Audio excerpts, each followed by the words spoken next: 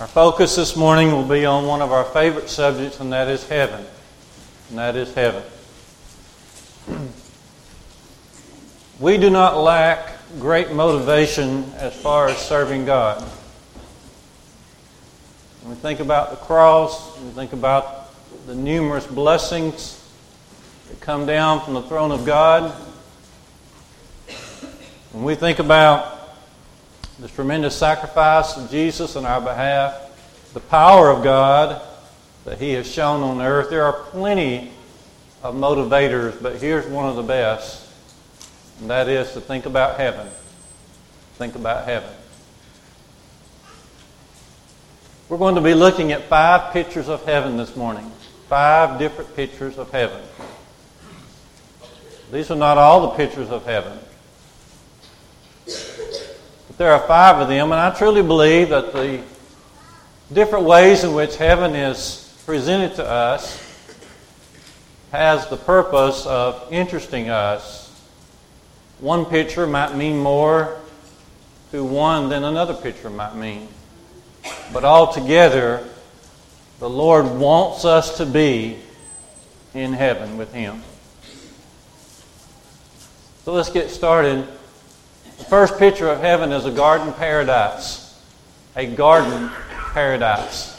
In 2 Corinthians 12, verses 2 through 4, the Apostle Paul mentions how that he was blessed while on earth to be taken up to the third heaven, which we believe to be the heaven itself. And he resembles this and recognizes this as paradise, as a paradise.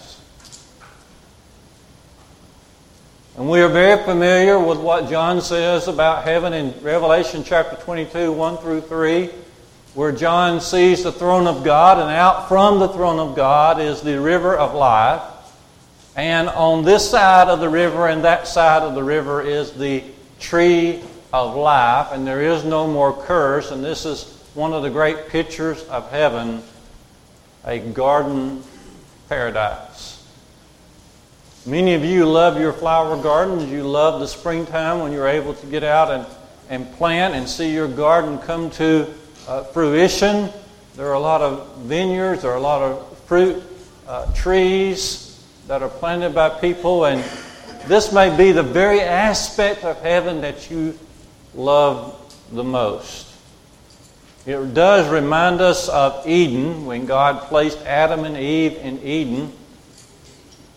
And you might say, in a sense, that heaven up above will be paradise restored. The great thing about Eden for Adam and Eve, of course, they enjoyed the fruit. They were able to eat of every tree except one. And they were able to enjoy the environment in which God had placed them. But the best thing, according to Genesis 3 and verse 8, is that God walked among them. And that will be the best thing about heaven. Heaven will be a tremendous environment, and we'll have plenty of association there, and there'll be much to rejoice about. But the greatest thing, the thing that ought to motivate us the most, is the fact that God will be there, and we'll have a fellowship with Him unlike we've ever had previously. You see, when sin came into the world, it destroyed the fellowship of God with man. And so that's why Jesus came into the world. Notice what is said about Jesus in John 1 and verse 14. It says, Jesus, the Word, became flesh and dwelt among us. And as you looked at Him, you were able to see the Lord in Him. In fact, Jesus will say over in John 14, 7 through 9, that he that has seen me has seen the Father. And so through Jesus, the Lord is working out this fellowship that can be regained between God Almighty and mankind Himself. And that's why Jesus died on the cross for our sins. That's why He shed His blood, so that we can be cleansed of our sins and so we can walk in fellowship with the Lord. The church is pictured in 2 Corinthians chapter 6, 16 to 18 as the temple of the Lord, wherein God walks in that temple and God dwells in that temple and we are in that temple and we're having fellowship with Him even now. It's even more personal than that. In 1 Corinthians chapter 6 and verse 19, Paul says, "Know you not that even your body is a temple of the Holy Spirit, which you have from God, and you are bought with a price. Therefore glorify God both in your body and in your spirit." The Lord desires fellowship with us, and that's what heaven's all about. And ultimately, the greatest personal walk with God will be in heaven up above, in that paradise garden that we want to be in. When we get to heaven, that's what is going to be so great. We're going to be with the Lord. That's what Paul says in Philippians 1:21-23. He says, "I have a desire to depart and to be with Christ, which is far better." Far better. Paul knew all about heaven, but his favorite ideal was that he would be with Christ. Be right there with Him. I love what John writes in 1 John 3 and verse 2, where he says, "Beloved, it does not yet appear what we shall be, but we know that when He shall appear, we shall be like Him, and we shall see Him even as He is." You see, fellowship with God right now is possible through the blood of Jesus and through our submission, but not yet are we at the ultimate time of fellowship. There is coming a day when we will look upon His face and we will see Him as He really is. And that time will be when we are in heaven with Him. And God desires this fellowship. That's what's so great about Psalm 116 in verse 15. "Precious in the sight of the Lord is the death of His saints." Now, when one of ours passes away, when one of the brethren passes away, it certainly brings great sadness. And we anticipate the separation that will be there. We will not have the fellowship with that loved one that we've been able to enjoy in previous years. But for the Lord, this is a great time. Precious in the sight of the Lord is the death of His saints. He is gaining. He is one step forward to that ultimate fellowship of being with that saint, with that brother, with that sister forever and ever in heaven. What a wonderful thought. So the first picture of heaven is a garden paradise. And before we leave this idea, I want us to do some comparisons between the old Garden of Eden and the new heaven up above, the garden paradise. First of all, both created by God. Genesis 1 verse 1, "In the beginning God created the heavens and the earth." God created that first paradise, but God also is creating this second one too. Revelation 21 verse 1, John said, I looked and I saw a new heavens and a new earth. See that? Revelation 21 verse 1. The old heaven and the old earth were passed away. So both created by God. In Genesis 1 and verse 5, we read how that when God is creating this earth, He called the light day and He called the darkness night. But then when you flip over all the way over to Revelation 22 and verse 5, you read that in heaven there will be no night there. No night there. In Genesis chapter 1 and verse 10, we read how as God is creating this universe, that He called the dry land earth, and He called the seas, the waters that were gathered together, He called that the seas. He called that the sea. In Revelation 21 and verse 1, John said, I saw a new heaven and a new earth. The old heaven and the old earth were passed away, and the sea was no more. The sea was no more. It's interesting that as John writes Revelation, he had been banished to the island of Patmos. Could it be that he had seen a lot of storms out there, and of course the wind is treacherous on those islands. The storms have blown up. It was probably real cold, and plus he was having to serve as a prisoner out there. He's been banished to the Isle of Patmos. Perhaps his thought, the thought of no more sea, no more having to wrestle with the weather off of that sea, provided for him great comfort. But nonetheless, God created this universe, created this earth. He called the waters the sea, but in that future paradise, the sea will be no more.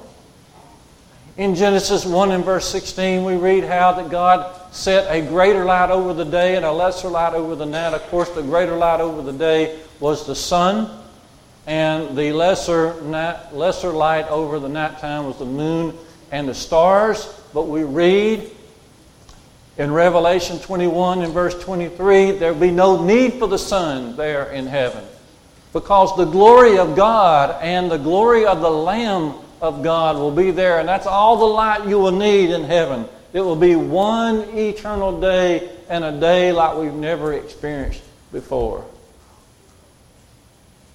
In Genesis chapter 3 and verse 17, because sin did enter into the world, God placed a curse upon men. For one thing, He told Adam that through the sweat of your brow you will be working this land and tilling this land. But in Revelation chapter 22 and verse 3, there will be no more curse in heaven.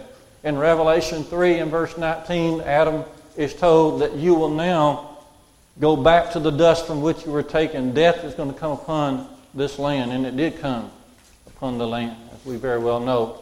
But in that future paradise, Revelation 21 verse 4, death shall be no more. Just shout that aloud in your heart if you want to. Death shall be no more. Revelation 21 and verse 4. In Genesis chapter 3, 22 to 24, as God drove out Adam and Eve from the Garden of Eden, He set some cherubim there, and He had a flaming sword that turned every which way to keep people away from the tree of life. But in the future, in heaven up above, in that garden paradise, according to Revelation 22:14, we will have a right to the tree of life again. And we'll be able to live forever and ever with our Lord. You see, first picture is of a garden of paradise. The second picture is of a beautiful city. A beautiful city. Abraham was called to leave his home, Hebrews 11 and verse 8, and go out into a land in which he would receive for inheritance. And he went out by faith, not knowing where he would go. But here's the key to Abraham's faith. He looked for a city, Hebrews 11 verse 10. He looked for a city that has foundations, whose builder and maker is God. That's the city we're looking for. A city that has true foundations that will never be taken away. In Revelation chapter 21 and verse 2, John said he looked and he saw the heavenly city, New Jerusalem, coming down out of heaven as a bride prepared for her, adorned and prepared for her husband. He saw the New Jerusalem, the heavenly city, coming down. And if you will look closely into that great chapter of Revelation 21, you will see various descriptions of that city. I love what is said here in Revelation 21, beginning in verse 10, as John is relating to us what he is seeing. He said, "The Spirit carried me away to a mountain great and high," John says, "and showed me the holy city Jerusalem coming down out of heaven from God, having the glory of God. Her light was like unto a stone most precious, as it were a jasper stone, clear as crystal." And you can just keep reading for yourself. Various colors are mentioned, and the whole city is just lit up, brilliant and bright. And thrown in there is mixtures of dark green and dark blue, and mixtures of blue-green and solid white, and crystal just as clear as crystal. What a beautiful, beautiful place John is seeing. Reminds you a little bit of the lights of Christmas. I won't go so far to say that if you don't enjoy Christmas, you won't enjoy heaven, but it gets real close. It gets real close. It's a beautiful, beautiful city. And it reminds us, 1 Kings 10, here comes the Queen of Sheba. She'd heard about Solomon. She'd heard about his wisdom. She came with all her questions, and Solomon gave her the answers that no one had ever given. And she came, she saw all the kingdom. She saw the glory. She saw the riches. She saw the servants. She saw the cupbearers. She saw the food. She saw everyone in line and all that Solomon had created. And she looked to Solomon and said, according to verse number 7, she said, when I heard of all this, this fame of yours, I did not believe it, but now I have come and I've seen it for myself. And she said, I tell you what, Solomon, the half has not been told. The half was not told. In other words, what I heard didn't even compare to what actually is. I got a feeling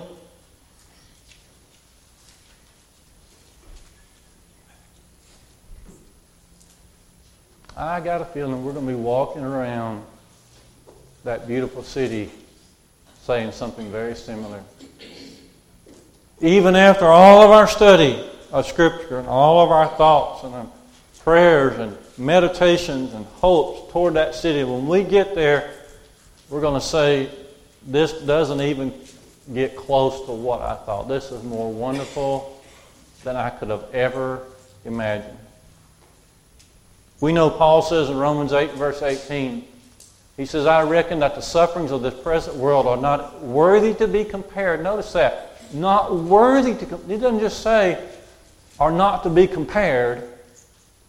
The sufferings of this present world are not worthy to be compared to the glory which shall one day be revealed to us. A beautiful, beautiful city. This third picture I want to mention is the fact that heaven is known to be a better country. Better country. Hebrews chapter 11, once again, 13 to 16.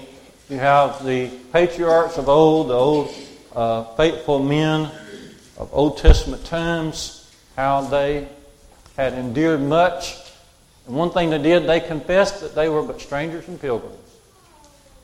And they looked for a country, a better country. Peter says we also are strangers and pilgrims, according to 1 Peter 2:11. And as strangers and pilgrims, Peter says we need to abstain from fleshly lust at war against the soul. You see, a pilgrim is one who's on a journey. And we're all on a journey. And the song is true. This world is not our home. We are just passing through. We're on a journey. We have come from God. It's as if we have come from heaven and we are aliens here. This is not our home. We're aliens here. Paul says in Philippians 3 and verse 20 that our citizenship is in heaven, from whence also we look for a Savior, Jesus Christ our Lord. Yeah, this is not our real home.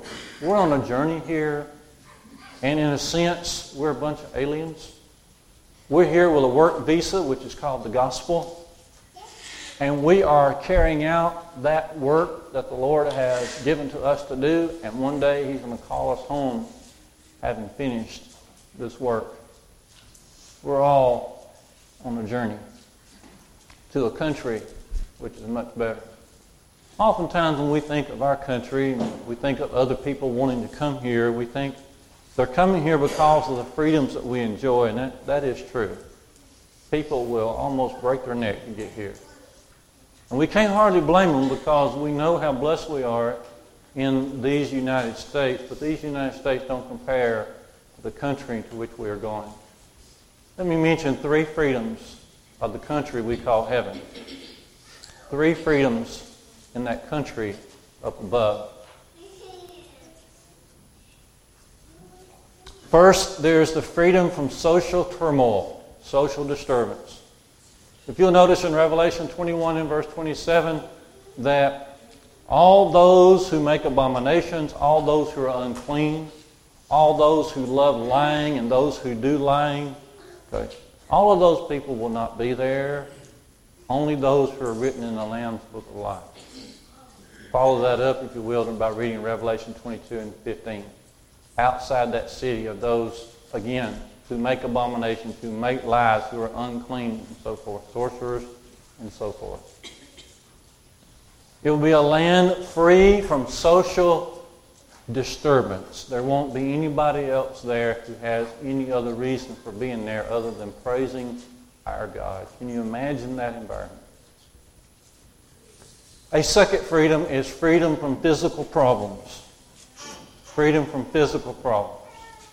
There will be no death there. Revelation 21 verse 4. No more crying. No more pain. No more mourning. Nothing there that even resembles a physical problem. How much of our lives are wrapped up in physical problems? A bunch of it is. We won't be dealing with that there. No more pain management. No more drugstores. No more funeral homes. No more hospitals. No more visits to the doctor's office. There will simply be no freedom from physical problems, if you can imagine. Philippians 3:21, we're going to receive a new body, a body like unto our Lord Jesus Christ, and that's going to free us from physical problems. And then a third freedom in that country will be freedom from mental distresses. I love this. From mental distresses. In Revelation 14:13, blessed are the dead. Now, our world says, blessed are the living. Our world goes around all the time saying, blessed are the living, blessed are the living, blessed are the young, blessed are those who look healthy, blessed are those who are living. God says, blessed are the dead that die in the Lord. That they may rest, and I want you to notice this, that they may rest. Let that word sink in. They may rest from their labors. That is a world free of mental distress. Psalm 16:11 is one that you'll want to be highlighting in your Bible if you haven't already. Psalm 16:11.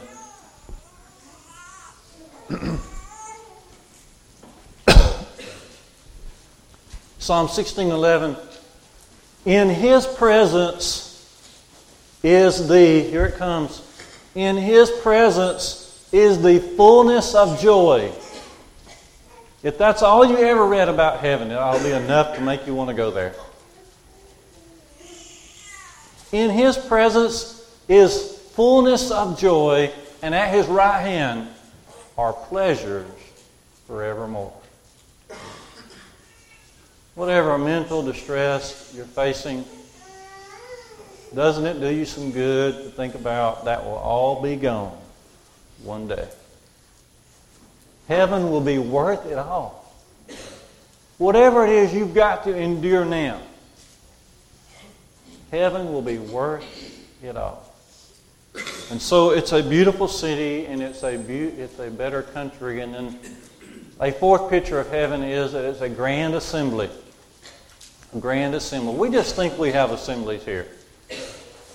We would think that if we didn't have room to move in these pews, and we would love to see that, of course, we would say we've had a good assembly. We have, with nothing comparing to heaven. And we've just got to look at this. Revelation chapter 7 and verse number 9.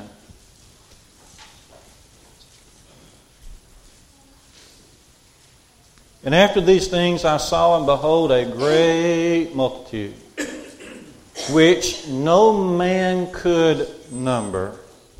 In other words, just as far as your eye could see, there are people out of every nation, thank the Lord, and of all tribes and peoples and tongues or languages, standing before the throne and before the Lamb, arrayed in white robes and palms in their hands. And with a great voice they're saying, Salvation unto God who sits on the throne and unto the Lamb.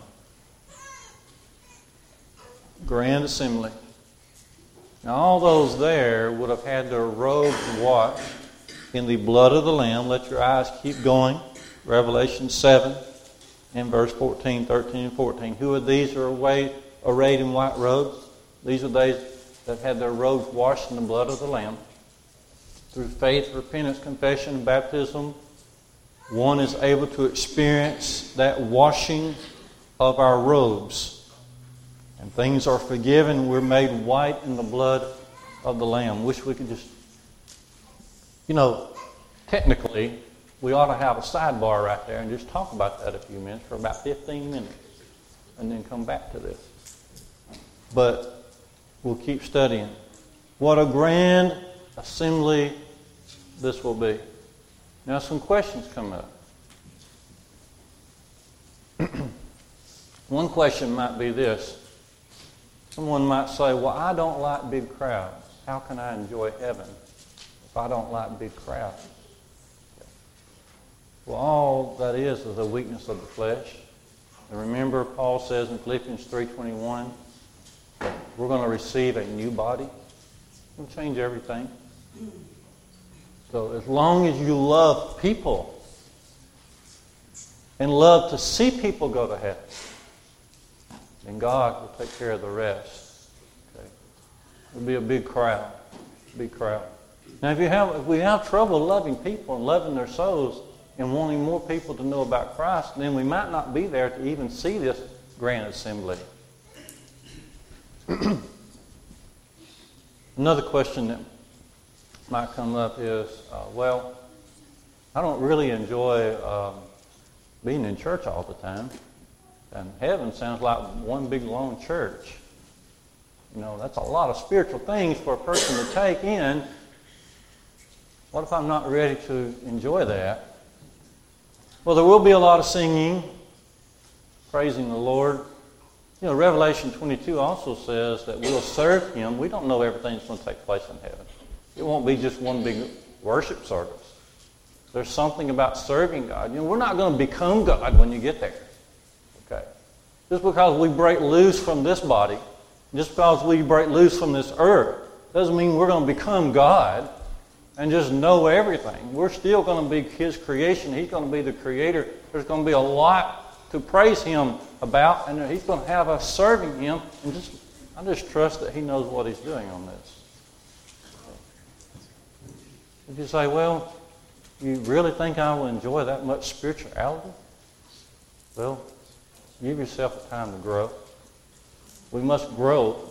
And the more we grow in grace and knowledge, 2 Peter 3:18, then the more we're going to appreciate those things which are spiritual. Think about when you're a kid. Okay? Your toys were your life. I love that Home Alone movie, the second one where Kevin goes into the Duncan's toy store and he says, this is the greatest action I've had in all my life. Something like that. I could relate to him because I remember your toys were your life. But you outgrow that. And our longing for this world, our clinging to this world, we can grow out of that as well. And have more and more of a desire for just the presence of the Lord. Another question might be, well, all those people, how many people are you talking about here? Well, we're talking about a lot of people. We're talking about all the faithful from Adam on down. We're talking about all the faithful, not just from this generation worldwide, but all the faithful from the previous generation worldwide, and that previous generation worldwide, all the nations and tongues and everywhere the gospel has gone, as far as the eye can see. Well, how can I get to know all those people? The only reason we don't know people now is because of a lack of time. Will time be a problem in heaven? Time's not going to be a problem in heaven. We're going to have an eternity, whatever that is, on and on, to be able to get to know those that we might not know previously. And what a time it's going to be. And so heaven is not only a better country, but it's also a grand assembly. And finally, it is that eternal home. It is the Father's house. Jesus talked about this in John 14, beginning in verse 1. Let not your heart be troubled. You believe in God, believe also in me. In my Father's house are many mansions.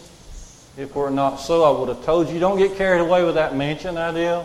That just means there's a lot of room. There's plenty of room for everybody in heaven. Okay? We're going to be very busy. Don't be thinking you're going to be, spending your time in some mansion where servants come to you. If that's your idea of God, then you got to stop and recharge and rethink and just start over on that. But in my Father's house are plenty of rooms, plenty of abiding places. Jesus said, when I come again, you can be there. Solomon mentions in Ecclesiastes 12, verse 5, about that long home that we all desire. Deep down, being made in the image of God, we desire to be there. Deep down, we want that eternal home with the Lord. And we can reflect what Psalm 27, verse 4 says, when David says, one thing I have asked, one thing I will seek after, to dwell in the house of the Lord all the days of my life, and to behold the beauty of the Lord, and to inquire in His temple. We'll have forever and ever to do just that in heaven up above. Paul says in 2 Corinthians 5, we walk by faith, not by sight. None of the things that we've been talking about this morning is anything that has been given to us by sight. We walk by faith, not by sight. And he goes on to say that we're willing rather to be absent from the body and to be at home with the Lord. Is that your desire? Paul says if you walk by faith, not by sight, it is your desire. We are willing rather to be absent from this body and to be at home with the Lord. Let's stand and sing this song of encouragement. Let's be motivated to serve God like we've never done before. Let's all stand and sing.